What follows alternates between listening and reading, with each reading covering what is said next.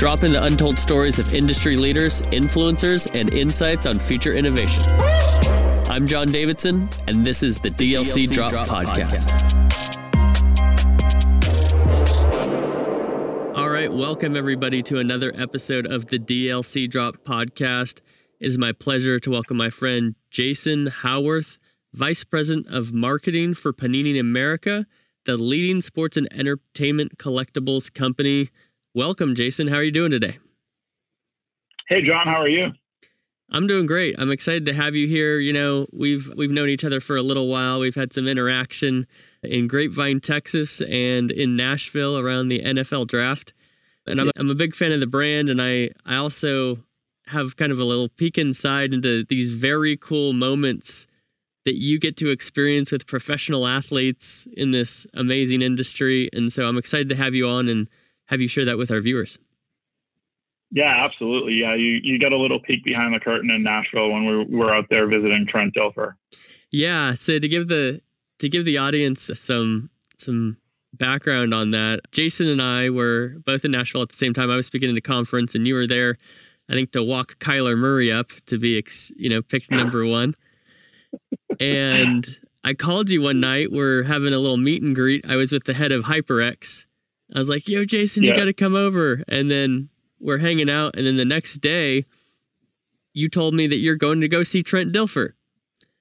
And I said, dude, I'm from Fresno. Like, he beat the USC Trojans in 92 in the Freedom Bowl. And I need to get a picture of that dude to send to my uncle, because he tells stories to this day about driving back to Fresno from LA. He's like, we owned California that day. Yeah, exactly that. And, Trent, who's been a partner of Panini for a very long time, he had just started to become the head coach at Lipscomb Academy out there in Nashville, football head coach. He was actually his first spring practices. They've come a long way since then. He actually played in the state championship this past season. Wow! So I mean, he's a QB guru and a great football head coach. So, but yeah, for us, it was an opportunity to just go out there and visit him and connect with them. And relationships in the trading card space with these guys are so super important to our authenticity in everything we do. Yeah. So we really try to make sure that we maintain those connections. Well, and from what I learned from you, it sounds like, the trading card deal is the first deal that a lot of these athletes are signing the moment they become pros. Is that accurate? That is accurate. So I'm actually here in beautiful Mobile, Alabama, at the Senior Bowl with about 135 other college eligible football seniors who are playing in the game this week. We're a partner and a sponsor of the Senior Bowl this year for the first time. And so this is, for us, the first opportunity to kind of connect and engage with these players and give them, an inside look about what's about to happen for them in the next few months here as they get through the Senior Bowl and they prepare for their pro day and they start to, look at fulfilling that dream of playing in the NFL. And so for us, it's really important for us to make that connection early on, make sure they understand, that the biggest, off-field deal they'll ever get in their life will be, a rookie trading card deal for most of these players. Wow. And I was just talking to these guys last night and telling them, our relationship starts here in Mobile. It'll go through the NFL draft. It'll go through your rookie season. It'll go through your entire NFL career. And then when you're done playing football, you're still going to be signing cards for us, whether you put on a gold jacket or not. And so that's pretty powerful when you are explaining to these, 20-year-old kids, hey, you're meeting the brand that is going to be a part of your life for the next 30, 40 years. Wow. Yeah, I'm curious it's insane. I'm curious kind of what that pitch is. Number one, curious of the competition, the trading card space. Number one, I know you guys are the leader. Congratulations, by the way. But it's pretty infamous as far as not the trading card space, but players going into professional sports for the first time. I mean, everybody knows that there's a high rate of bankruptcy over the course of these careers, even when somebody makes a whole lot of money. When you're pitching these players, how much of it is hey, we want to do a deal with you, you're going to make money, etc.? How much of it is almost counseling kids really still on, hey, the smart decisions and what to do with that money and things of that nature? Is that part of it at all? Yeah. So, well, we stay out of that conversation as it relates to the financial planning side, but they do have resources here at the Senior Bowl where they talk to them about financial planning. And as they make that next step into the league, the NFL Players Association has, some financial resources that they share with them and kind of walk them through. The PA, the NFL Players Association, I think does a really great job of telling these players at some point your career is going to end.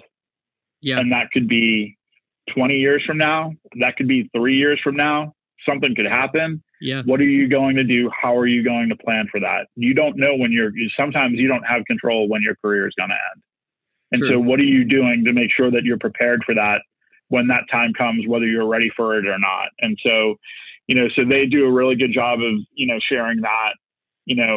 Our job really is, twofold in terms of, talking to these players. One, is these kids, ever since they were little, started playing football and, just any sport, you think about someday I'm going to play in the league. Someday I'm going to play for my favorite team. Someday I'm going to be on a trading card. Like, we fulfill part of that prophecy. We're the first part of it.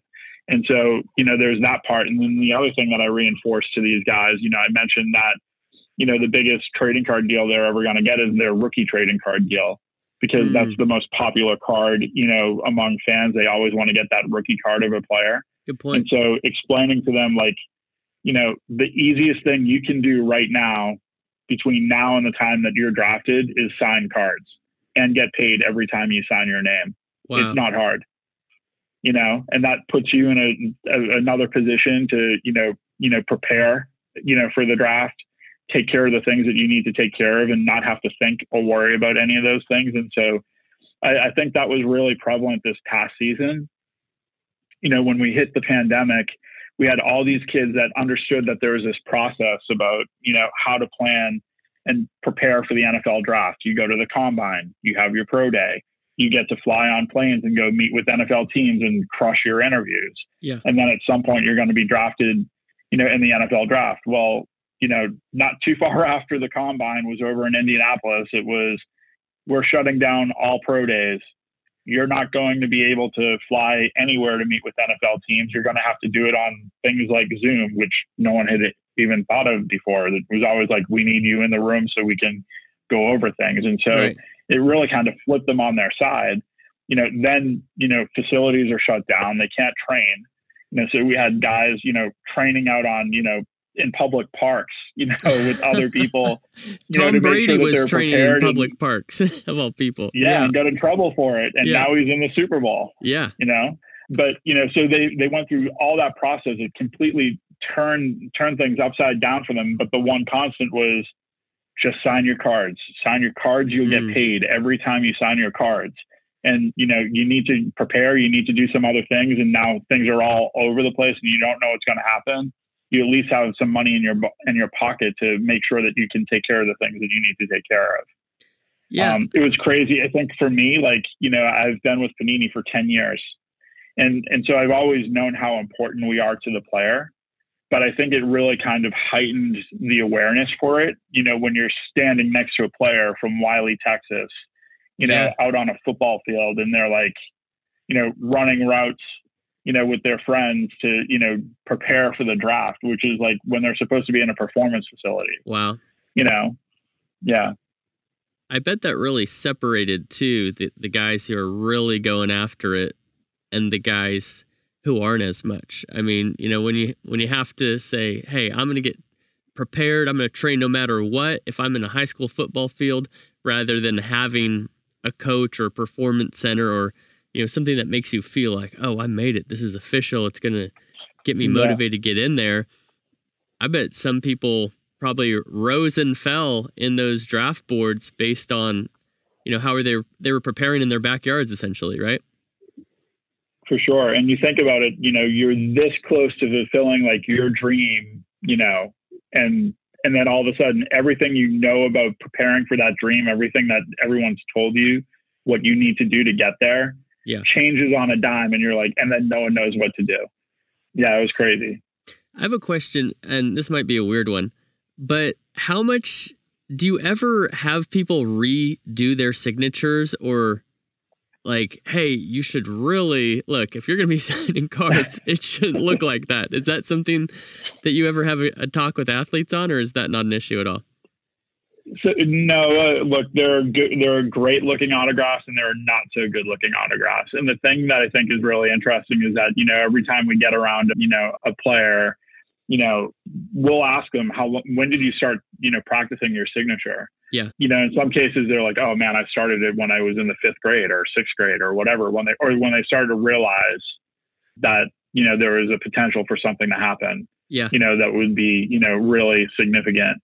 And then you come into this period of time where, like, in the last 10 to 15 years, they don't even teach cursive in schools anymore. So, like, people aren't used to having a signature per se. And so I forget who it was. There was a basketball player 2 years ago that literally got, like, some of those, like, cursive beginner books, at a bookstore to practice, his signature. He'd gone through smart guy.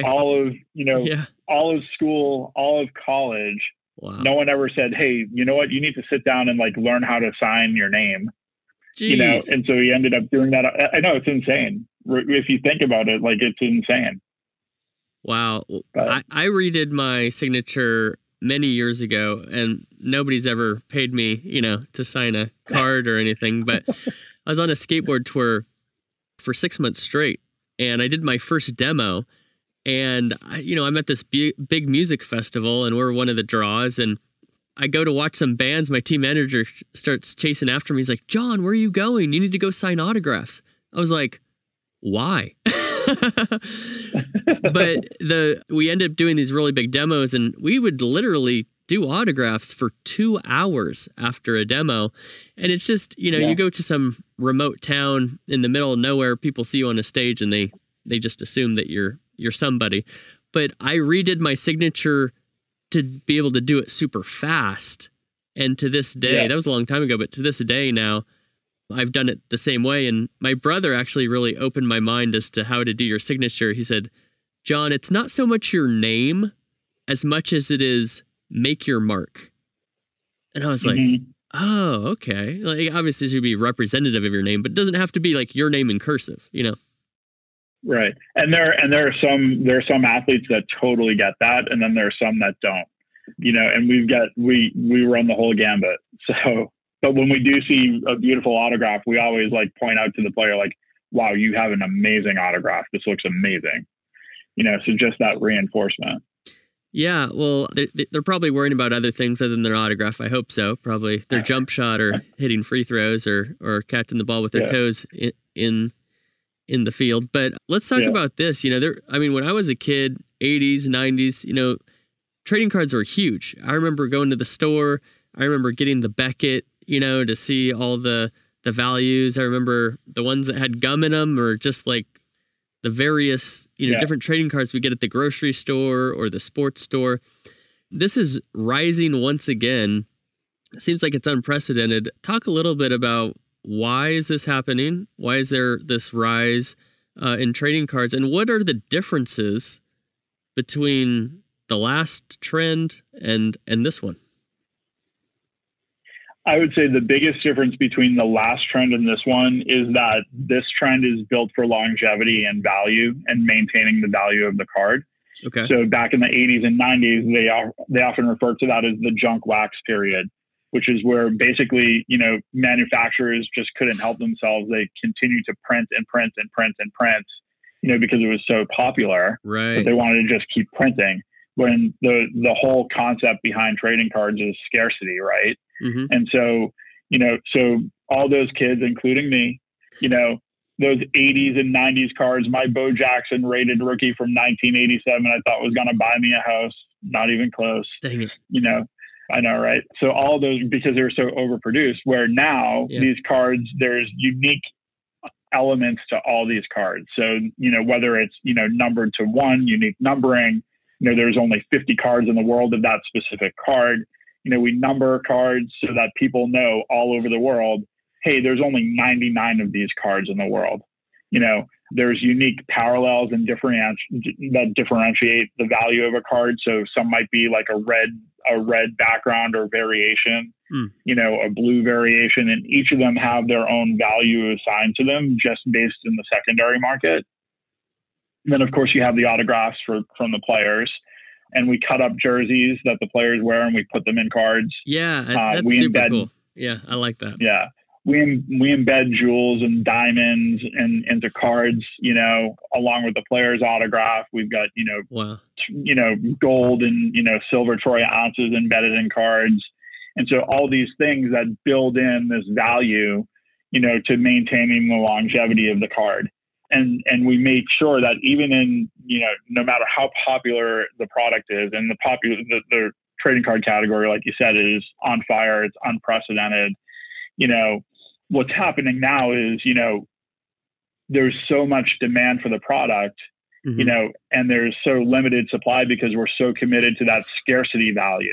Yeah. Right. And so what we do is when we hit a certain number and unique, element within a product, we move on to developing a new product, and that has its own uniqueness to it and scarcity levels, so that, we can cater to the global community. And so, that's the biggest thing. Yeah.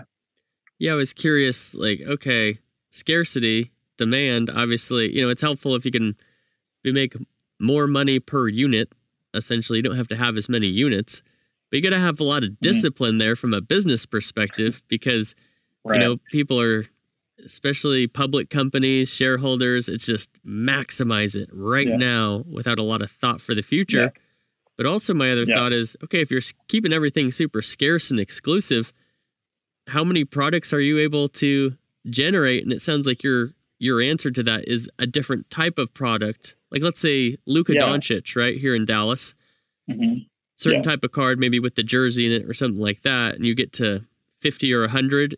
Are you saying that then your process is, okay, let's create something that's got some gold in it, or it's got the different backgrounds? Is that kind of what you're saying? Yeah, exactly. Yeah, that and price point. So, our price points are designed to cater to a number of different audiences and demographics. So, whether that's a product that sells for $2.99 or $4.99 a pack, or, $20.99 for a box of 4 packs at Target and Walmart, designed to cater to, kids or people that just want to collect and all those other things. And then we have products that scale all the way up. We have a product called Eminence that sells for, anywhere from $5,000 to $10,000 a box, depending on what it is, and there's, 10 to 12 cards in that product.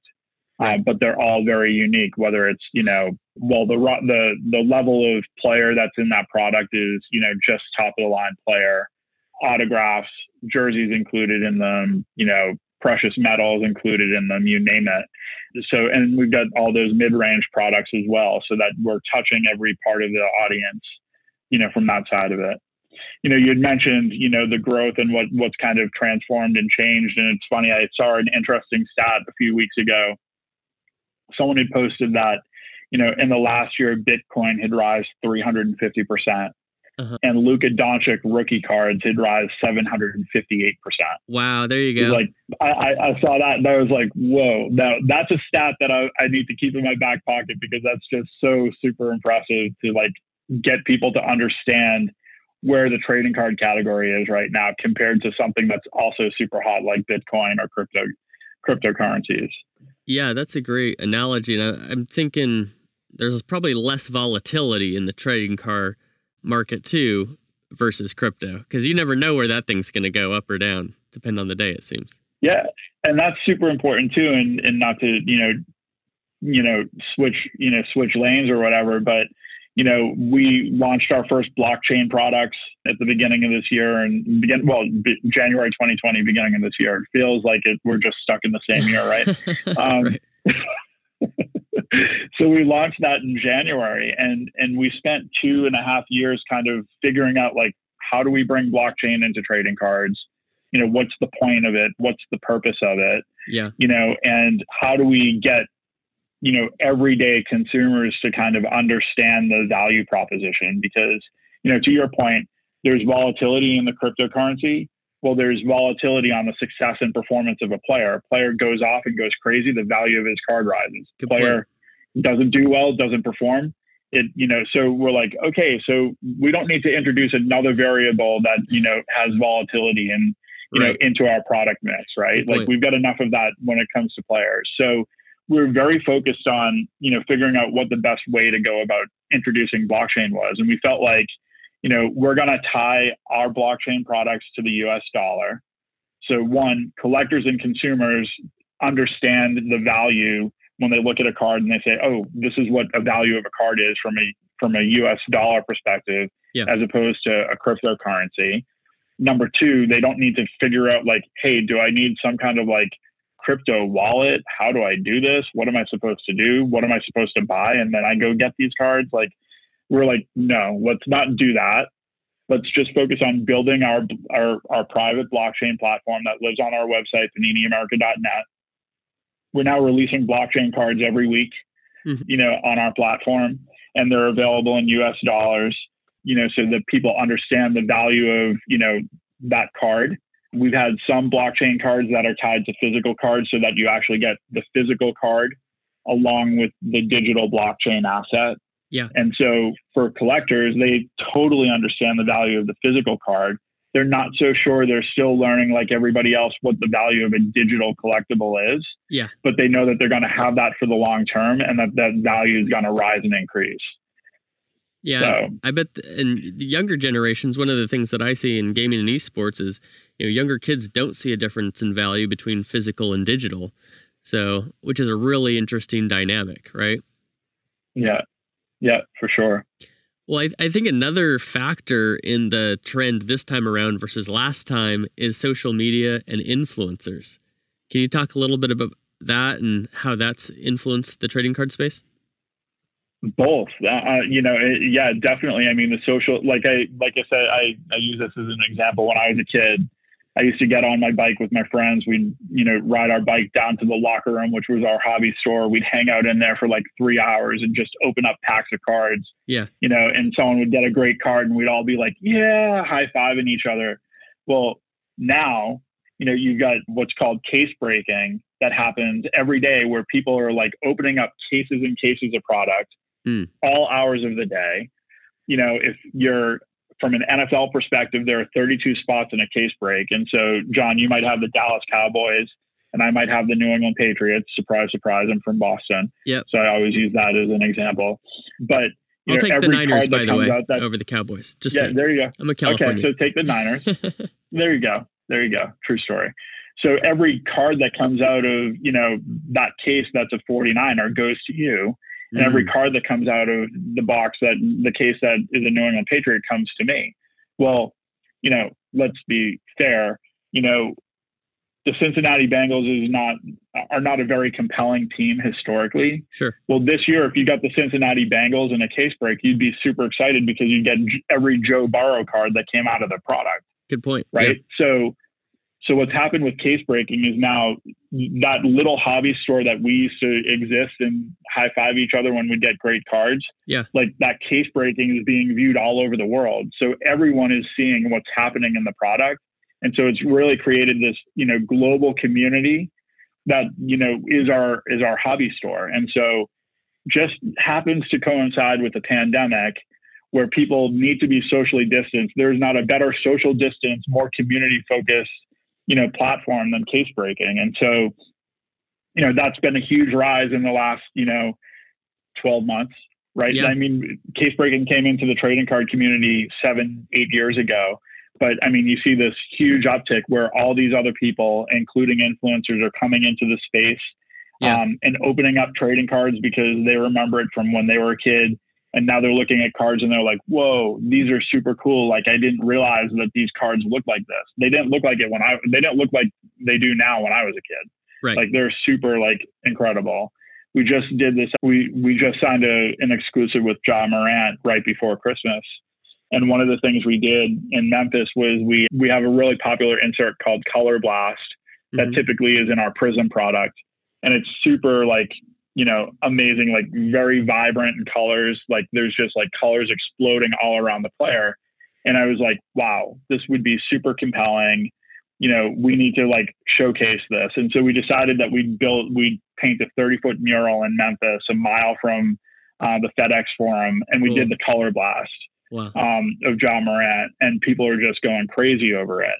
And they look at it and they see it as a piece of art and not realizing like, wait, that's a trading card.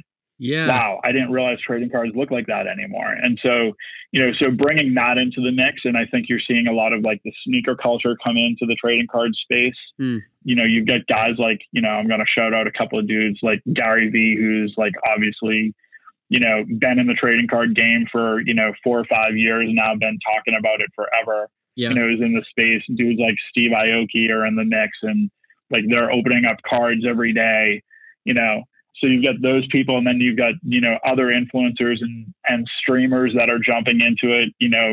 I know a lot of streamers like from 2 years ago, we were trying to integrate streamers into the Panini space with us, where we'd get them to open up cards in the middle of their, while they're gaming. Yeah. And now you've got guys doing that all the time, and they're seeing like, whoa, wait, I'm driving engagement on my platform, by opening these products because people want to see it, in addition to just playing a game. So that's been really cool to see. Yeah. Yeah, Mike, I had a question. Number one, what is the main platform that you're seeing the case breaking happening on? Is it happening on Twitch where everybody's watching games? Is it YouTube? Is it other platforms, or all of them? So there's a mix. Like I think that, I think you've got some case breakers that are pushing into Twitch, and I think you've got other case breakers that are living on case breaking platforms, like a streaming platform, or YouTube for that matter, but mainly like a streaming platform that has live chat capabilities and all those other things so that they can engage with their audience.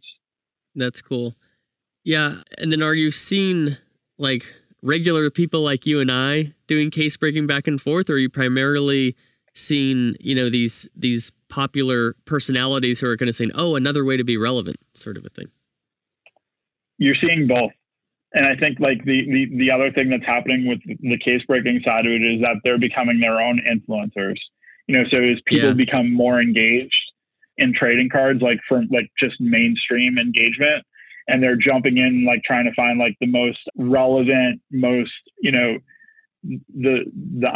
most authentic case breakers, they're turning to these guys that have been case breaking for the last 7 or 8 years. I won't say who, but we had a very high profile musician who kind of jumped into the space quietly, case breaking, under a different name. Cool. And so, so he's been in the mix, and, so he'll randomly like DM me and be like, yo, hey, just saw that stuff. That looks amazing. And nice. Of course I have, my kids are like, wait, did they really just send you that DM? Yeah. But it's funny cool. Because like they're not highlighting who they are when they're in the middle of that case break. But then I had someone reach out to me, and they're like, that's a case breaker, say to me, hey, do you know if so-and-so's, taking part in case breaks? Cause I got this weird like address to send some stuff to. Oh, wow. And I did some background research, and I'm thinking that it's this person. Is that right? And I was like, yeah, that's right. But it's so cool. Like, some of them are like doing it, out there in the open, and some of them are just like doing it kind of like, quietly, just watching what's happening in the space. So it's cool to see how it's going across all aspects of culture. You talked about, the case breaking culture that's existed before the outside world knew about it. You're talking about musicians, you're talking about sneaker culture.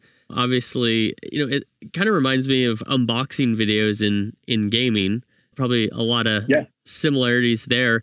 Talk a little bit about, do you see an opportunity? Obviously, we see Pokemon cards really taking off. And we're seeing some influencers, posting videos, unboxing those and things of that nature. But from an esports perspective, based on your traditional sports background, what are you kind of seeing in the space? Do you think there's a spot for trading cards in the esports space? I think we're still trying to figure that out. Mm-hmm. I think that there's a spot. It's an interesting, mix, because you're trying to look at like where you're going to find like volume on a global perspective, right? So if you're checking boxes, esports has the audience, right? then it's like, okay, where are you selling this beyond your own platforms, and trying to navigate and figure that stuff out. And, what other distribution channels are going to make the most sense for that. And so that's where, like, you try to navigate and figure out what's what, whether that's for, esports or any sport, to be honest. And so, or any trading card, subject for that matter, whether it be an entertainment, trading card, subject, or whether that be a sports subject. Yeah, that's a good point. And, within esports, the thing that always bothers me is people talk about it like one thing and not talking about the different leagues, the different titles, Right. So it might be the type of thing that, hey, maybe Call of Duty fans are super into trading cards. League of Legends fans aren't. In traditional sports, how is the split between different sports, different leagues? What's most popular and what's less enticing to their fans? Yeah, so I think that if you're looking at it right now, the NBA trading card market is absolutely on fire, and it's because there's a global community, right? Like, so funny enough, but in the middle of the pandemic, we didn't plan this for the pandemic, but we launched our online store in China last April. Not planning for a pandemic, but we had already done the legwork. We knew that the market was there. And so we wanted to, we launched our social platforms in August of 2019 in China. And then we rolled out our direct to consumer platform in China in April of 2020. And, what led the way, obviously, was basketball. Basketball is super compelling in Asia. Yeah. And so they've got a strong following. They're, the players that are playing in this league right now, like, kind of just, they transcend the game. It doesn't matter whether Zion Williamson is in New Orleans or Ja Morant is in Memphis. People just love the way they play. Or even Steph Curry in Golden State, right? Like, True. San Francisco is a big market, but it's still, like, not, huge, right? If you're thinking about markets. And so, so you've got this huge following of, people that are just following these players. So, NBA is leading the way. We're seeing a lot of strong soccer growth. We just launched we're just about to launch our Premier League Prism product here in the next few weeks, which is going to be incredible. Cool. People are super excited about that. We also just signed an exclusive partnership with David Beckham at the beginning of the year. Congratulations. For autographed trading cards. Yeah, thank you. For autographed trading cards and memorabilia. Could you not find anybody better looking to put on a trading card? Was that part of the... Well, they won't put my face on cards. So no, we had to go with David. Now it's making sense. Okay. Yeah. So we got David in the mix now, and for autographed trading cards and memorabilia. And so his first autographs were available in our Immaculate Soccer product that came out about 2 weeks ago. And then our Prism product, which Prism, is if you're trying to figure out, like, what trading cards to buy, because there's so many in the market. Yeah. There's definitely, like, brands that are super compelling that people are like, oh my God, I need this. And that product is Prism for sure. Whether that's NBA Prism, NFL Prism, Premier League Prism, NASCAR Prism. Just had a story in The Athletic, yesterday that came out on the success of WNBA Prism. Cool. It's super popular. I just mentioned to you guys that we kicked off where we announced our relationship with UFC. And the first product out the door is going to be our UFC Prism product. So what is it about the Prism product specifically that makes it so interesting to the audience? Yeah, so I wish I had some examples. I'm in the middle of a hotel, so unfortunately I don't carry cards with me, but otherwise I'd be showing them to you. But, they have, like, a holographic metallic look to them. So they pop, and then there's, like, really strong color variation. So when you, like, kind of switch them up against the light, there's, like, a different glimmer. And so people go crazy over collecting the various color variations. Yeah. What we call parallels in trading cards is basically a color variation. Or if you're a sneakerhead, it's a different colorway, right? Like, you've got a red one, a purple one, a green one, a camo version, like a stained glass version, a shattered ice version, So all these things that kind of, like, pop and make them really dynamic. And so, people just love that. And then the value of them. We talked about Luka Doncic and the rookie trading cards, and his Prism trading cards have skyrocketed. Cool. And so, all those rookies, and even the stars, are holding their values in that product. Yeah. Well, tell me this. I've always been super curious. How much of how many signatures an athlete has, put out into the world affects the price? I hear you talking about like, hey, start signing your signature. Hank Aaron passed away very recently. Yeah. And in my office, I have a Hank Aaron signed baseball. And, it was funny because a long time ago when I got that from my dad, I was looking up the value because I was like, oh, home run king, how much can I get for this thing? And then it was like, Hank Aaron signed his name many times over the years. I was like, it's worth like $175 or something like that. But yeah, how, what is the best, I guess, practice for an athlete when it comes to signing a lot, signing a little bit, somewhere in between? What does that look like? Yeah, so I think there's various looks at it. Like if you're thinking about a trading card perspective, there's a certain number that happens from a volume-wise perspective that exists on rookies, right? And like I said before, like the biggest deal you're going to ever get on trading cards is your rookie deal because it's the most sought-after card. So it doesn't matter whether you're Tom Brady playing in your 10th Super Bowl in a week. You're going to have more signatures your rookie year than you are 20 years into the league. And so as you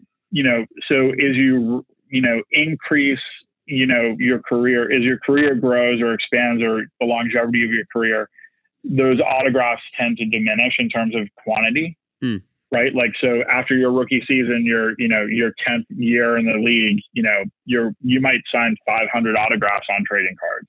Yeah. Right. Like it just varies.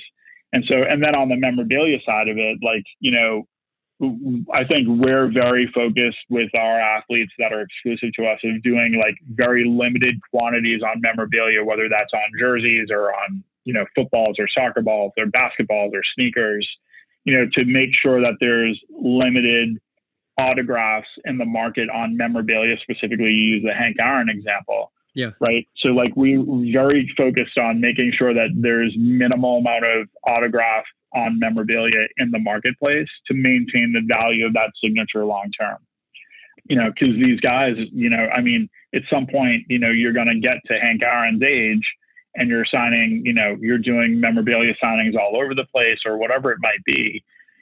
Some of our guys are very focused on, I think the guys that work with Panini specifically from an exclusive memorabilia perspective are very focused on maintaining the long-term value of their signature. Yeah. So they want it to be sought after. They want it to be out there, but they want it to be out there in limited quantities based on whatever the product mix is. So, and then of course, here we are a year from, Kobe Bryant dying. Like, he was our first exclusive athlete. Wow. And we're literally a year to the day now. And none of us could ever have imagined that, we'd be sitting here a year later and Kobe wouldn't be in our lives. Right. You think that that autograph is not, it's not infinite. Like it's at some point it's going to stop. Good point. So, your Hank Aaron example as well, like those are going to, there aren't going to be any more new Hank Aaron autographs in the marketplace. Right. It's just going to be what's out there now. And so, is that, whether people hold on to them, whether that just, that scarcity is going to come back into play. Yeah. Well, my great aunt was a science teacher and she had a student whose dad was an umpire for the San Francisco Giants. And so he would give my aunt balls from games signed by players so that she could give them to my dad. It was like, so I got a couple crazy ones. I'm curious about this. Speaking of crazy things, I want to hear some stories that you've had with some of these athletes. You've been doing this for 10 years, whatever you're able to share, of course. But, I'm sure number one, the athletes have changed a lot over the 10-year span, social media, everything. And I think, thinking about Tom Brady's, 10th Super Bowl, and I saw a picture of like first Super Bowl and this Super Bowl. And it's like, wow, this man has become an icon over that time. What are some experiences that you had that are unforgettable? Yeah, so I've been with Panini America for 10 years, year 11 actually now. And so, God, there's so many stories that like I could go through. Like I think of like highlight stories, right? That are just like, wow, I can't believe that happened, Yeah. or whatever. And so, the Super Bowl is next week. So I have to start with the Super Bowl story, right? And so, and Tom Brady, and I'm a New England Patriots fan and all that other stuff. But, the year that they were in the Super Bowl in Houston, our Panini Super Bowl kid reporter, which is part of our sweepstakes program, gets to interview the players on opening night. And so Trent Dilfer works with us on that. Yeah. He's kind of like our lead guard and gets us to the front of the line and knows all the players. So he brings that connection right away. So the players feel super comfortable going like, oh yeah, I'm just going to have Trent ask me this question instead of some random crazy person asking me a question in a bridesmaid outfit. Right. Right. Or a bride's outfit. And so, so he gets up and he asks, Brady, says, hey, Tom, I've got our Super Bowl kid reporter here. He wants to ask you a question. And so, our Super Bowl kid reporter at the time, Joseph Perez, was 7 years old. And he said, a lot of people look up to you as their hero and role model. Who's your hero? Oh, I remember this. Yeah. You remember that video. Yeah. I mean, the video, it'll make its way this My week. dad, everyone will see it. Right? That was our kid reporter. Yeah. And like, he just pauses and gets choked up. And like people just gets so choked up and then, responds with his dad. But it was such this long pause. Yeah. Like I remember like there's all this chaos on opening night and there's all these media people around you. And so like you're just used to chaos. And then like there's this silence. And everyone's like, wait. Like the silence was like the pause was long enough for people to be like, wait a minute, what's happening? Yeah. And then he pauses and comes out and says his dad. And he's all choked up and the thing blows up, goes viral. Wow. Like everyone's going crazy over it. And so you're just like, whoa. And this is like coming out of like, the year before that season, he was suspended 4 games because of Deflategate, all this other stuff. And right. There's, I think it brought like this level of humanness to people and Tom Brady and seeing him react that way because you're so used to seeing players at Super Bowl say the things that they're supposed to say and not say the things that they're not supposed to say. Yeah. And they almost don't become human. And so, to see that like real reality and like see that come to life, like that was just like, that's highlight number 1, like top of the list. Right. That's amazing. I think like another like super cool experience. I remember like Andrew Luck's rookie year, right after his season, me and one other colleague had to go out to San Francisco. He was practicing in Stanford. And we went out to meet him so he could sign, finish signing his trading cards from his rookie year and sign some memorabilia. And so it's me, my colleague, and Andrew Luck. And it just so happens to be the day the world, came to know Pope Francis. So we're sitting there, like literally watching the new Pope, like while he's signing cards. And I was just like, this is so like surreal. Like you're sitting here just, the 3 of us, and we're sitting here like, and Andrew, played at Stanford, smart, like super intelligent, all this other stuff. He was like, we said to him, like, what do you want to watch? And he's like, no, I want to keep this on. Like, this is like, guys, this is like, real world stuff. We need to watch this. And so we're just sitting there, like, as he's signing away, watching like this new Pope, come to be, which was like so super cool. And then I'll share like one real funny story. Please. So you know who Brian Bosworth is, the Boz. He had this like super mega personality of the 80s, like the hair. Yeah, everything. I mean, if you're too young to know who Brian Bosworth is or the Boz, just go Google the Boz. And I mean, he was like it in the 80s. And so a few years ago, we were at the College Football National Championship. Mm-hmm. And we brought Brian Bosworth in to do some media for us and to do some, and to do some meet and greets and sign autographs for fans. And so cool. We both get in on Saturday night and he's got the room next to me. Nice. And of course, like, so I had put the room in my name because I wasn't sure. I was like, it's Brian Bosworth. Like people are going to be like, oh my God, Brian Bosworth is here. So right. I had 2 rooms in my name. One was for me and one was for him. Yeah. And so Sunday morning comes and we're getting ready to like do the media and I'm starving. So I order breakfast And, I'm waiting for the breakfast to come, waiting. 45 minutes comes, nothing happens. I'm like, where is my breakfast? I'm freaking out. Finally, the breakfast comes, and I opened it up, and it's like the wrong thing. I'm like, what the heck? And I'm like, now I'm just annoyed. Right. And my colleague's like, just return it. Like, just send it back. And I was like, no, I don't have time. I need to just eat something. I'm freaking out. I need to eat something. So I eat it, next thing you know, Boz, is like, yo, hey, I'll be in a few minutes. I'm just waiting for my breakfast to come. So I'm like, okay. So then I go walk into his room and I'm like kind of prepping him for media. And he's on the phone with the person, and I can only hear it from Brian, from the Boz's side, right? So like I don't know what the other person's saying, and Boz is like, yeah. So I ordered this, and I'm like, he's like, I ordered this egg white omelet with tomatoes, blah blah blah, and I'm like, well, that egg white omelet sounds like mine, And then he's like, I ordered it with goat cheese, and I was like, I definitely did not order mine with goat cheese, but I remember when I opened up the omelet, I'm like, what the hell is this? And so I soon start to realize, oh my God, I just ate the Boz's breakfast, and they sent it to my room and not his room because it was both in my name. So, they had canceled my original order thinking that I had just changed my order. So of course, oh my gosh, the Boz is like, I was like, oh my God, mine was late too. And he's like, wait, yours was late too? And I was like, yeah. And I ordered bacon. I didn't have bacon on it. And he's like, yeah, he said he ordered his food and his didn't even have, bacon on it. So I never told the Boz. If he ever hears this, he's going to know now that I ate his breakfast. But I was just like, and my colleagues in the other room just laughing, going like, oh my God, he just ate the Boz's breakfast. And the Boz is now freaking out because he hasn't had any food either. That's incredible. So I was like, that's like one of those stories that you're like, oh, how would this ever happen? Yeah.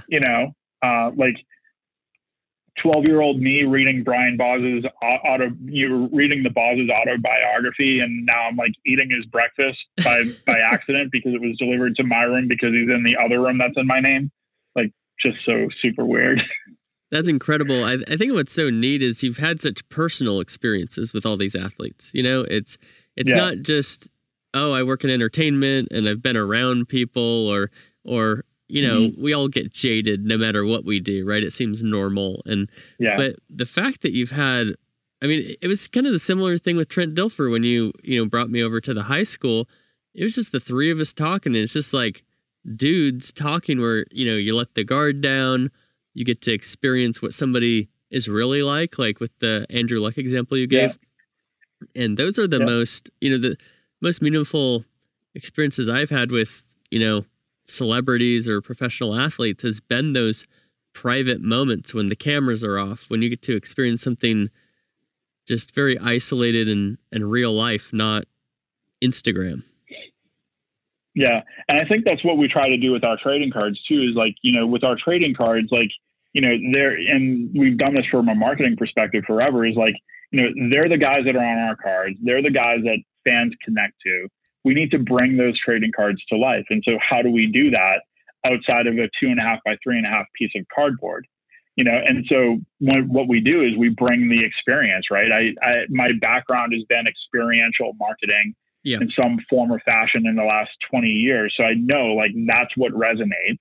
Mm-hmm. And so when you bring a player, into an environment, they get a chance to interact with other people and with fans and collectors and consumers, it creates another level of connectivity to that player where they're like, wow, you know what? I didn't really like Brian Bosworth when he played, but now I'm meeting him and he's so incredible. He's a super cool dude. I want to go collect his cards. Yeah. Good point. And so that's super important. And that's what we do with all of our athletes is bring that to life, and share that experience so that they can see behind the curtain.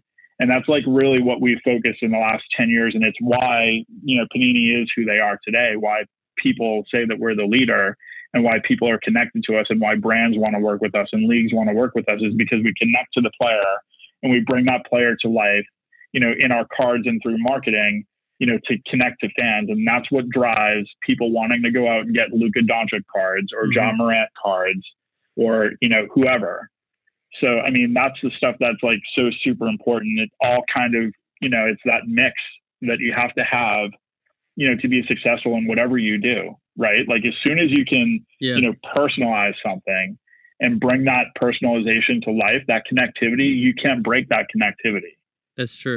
So good experience or bad experience, right? Like you have a bad experience, you're like, you remember that experience no matter what. And that dude could have just had a bad day.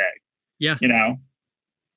Good point. Yeah. I think relatability is so strong, and I remember used to work for this pro skateboarding contest. And I remember, the head guy, he was meeting people. He'd have some Make-A-Wish, situations and stuff like that. But he makes such a purposeful connection with every little kid who he met. And I saw him say, "Hey, I'm Rob." Shake the hand, eyes, made that connection. And same thing with the next kid. And boy, I've had some experiences like that when I was a little kid, when I met a pro skater or professional athlete.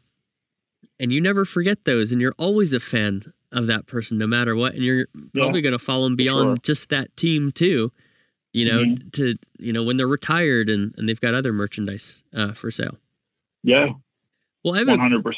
I have one more question for you, because you've had such an incredible career. I feel like your experiences are what a lot of people listening to this who are younger might say, "Man, how do I do that?" Or how do, this guy's found his passion. I'm sure it's more complex than that, but if you have one or two just gems that you can drop to our audience about pursuing doing something that's fulfilling in your career, what would that be? God, it's funny. Like, I think that, I started out in college and, at Boston University, and I wanted to be a poli-sci major. And so like, I thought like, wow, the books are great. Like just super, like, that's what I want to do, and then when I got to my sophomore year, I started to think about like, okay, what am I going to do with this like poli-sci degree? Like when I graduate, I was like, oh yeah. And so someone had said to me like, "Hey, you should go into public relations. You'd be perfect for public relations." I was like, what the heck is that? Yeah. And so then naturally I took some PR classes, and it was like, it just felt natural to me. Like I was like, I didn't have to study. I was always like answering the questions in class. I'm not normally a answer questions in class type of person. Yeah. So it was like, I was like, oh my God, like this just feels like this is like intuitive to me. Like I need to do this. And so I had this amazing professor.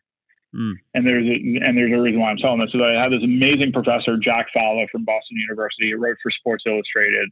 I remember that, like, he always had his classes first thing in the morning, because he always said, if you really want to be in this game, you really want to be in this business, you'll show up for my class at 8:00 in the morning. Oh, wow. Or you won't.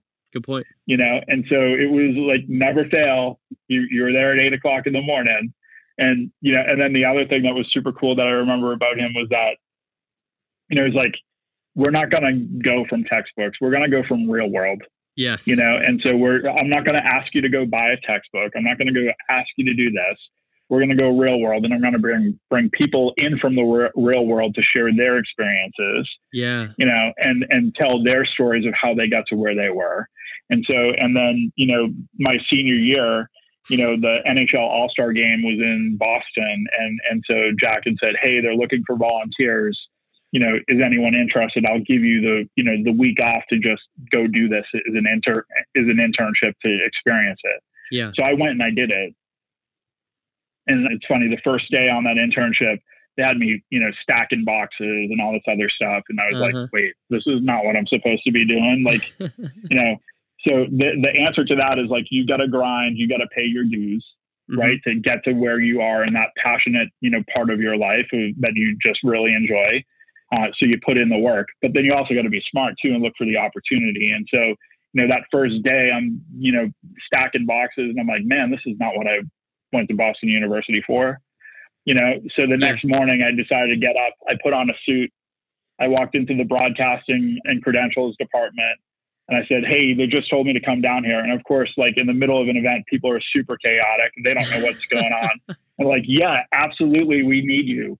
Genius. And so the next 3 to 4 days, I was in the broadcasting rights holders department, with the NHL, working at the skills competition, working at the All-Star game. And I came out of that event and I was like, if I could marry PR and sports, I would have the dream job, because I'm not going to play on a football field. I'm not going to play in a basketball arena. Yeah. This would be amazing.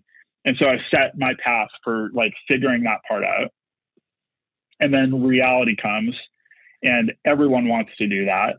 And so you're like, now what? And you're like, you go get a real job.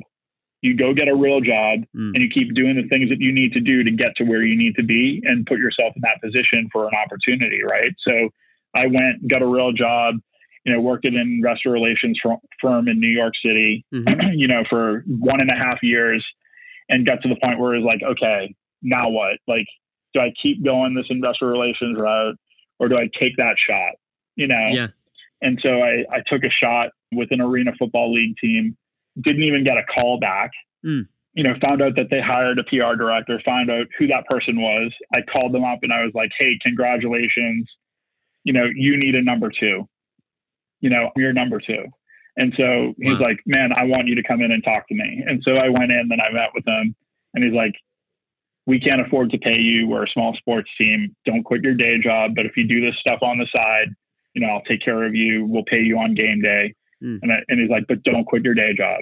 So I did that. The next thing you know, I moved on to a sports marketing agency, Allen Taylor Communications in New York City, because of those opportunities. But the thing that was so cool about this, and of course I would have never thought this at the time, but when I went in and I met with Allen Taylor and the rest of the team there, the thing that they liked about what I had was that I had this passion for sports, but I understood the business side of it. Yes. Because of my work in investor relations, which I would have never thought like that would have been the thing. Right. Right. But they're like, no, we need people to understand our clients off of the sports pages and in the business pages. And so to be able to tell that story from a sports business perspective was super important to them. And so that's how they hired me. They hired me because of that sports business background. And so I would tell you, just keep looking for opportunities.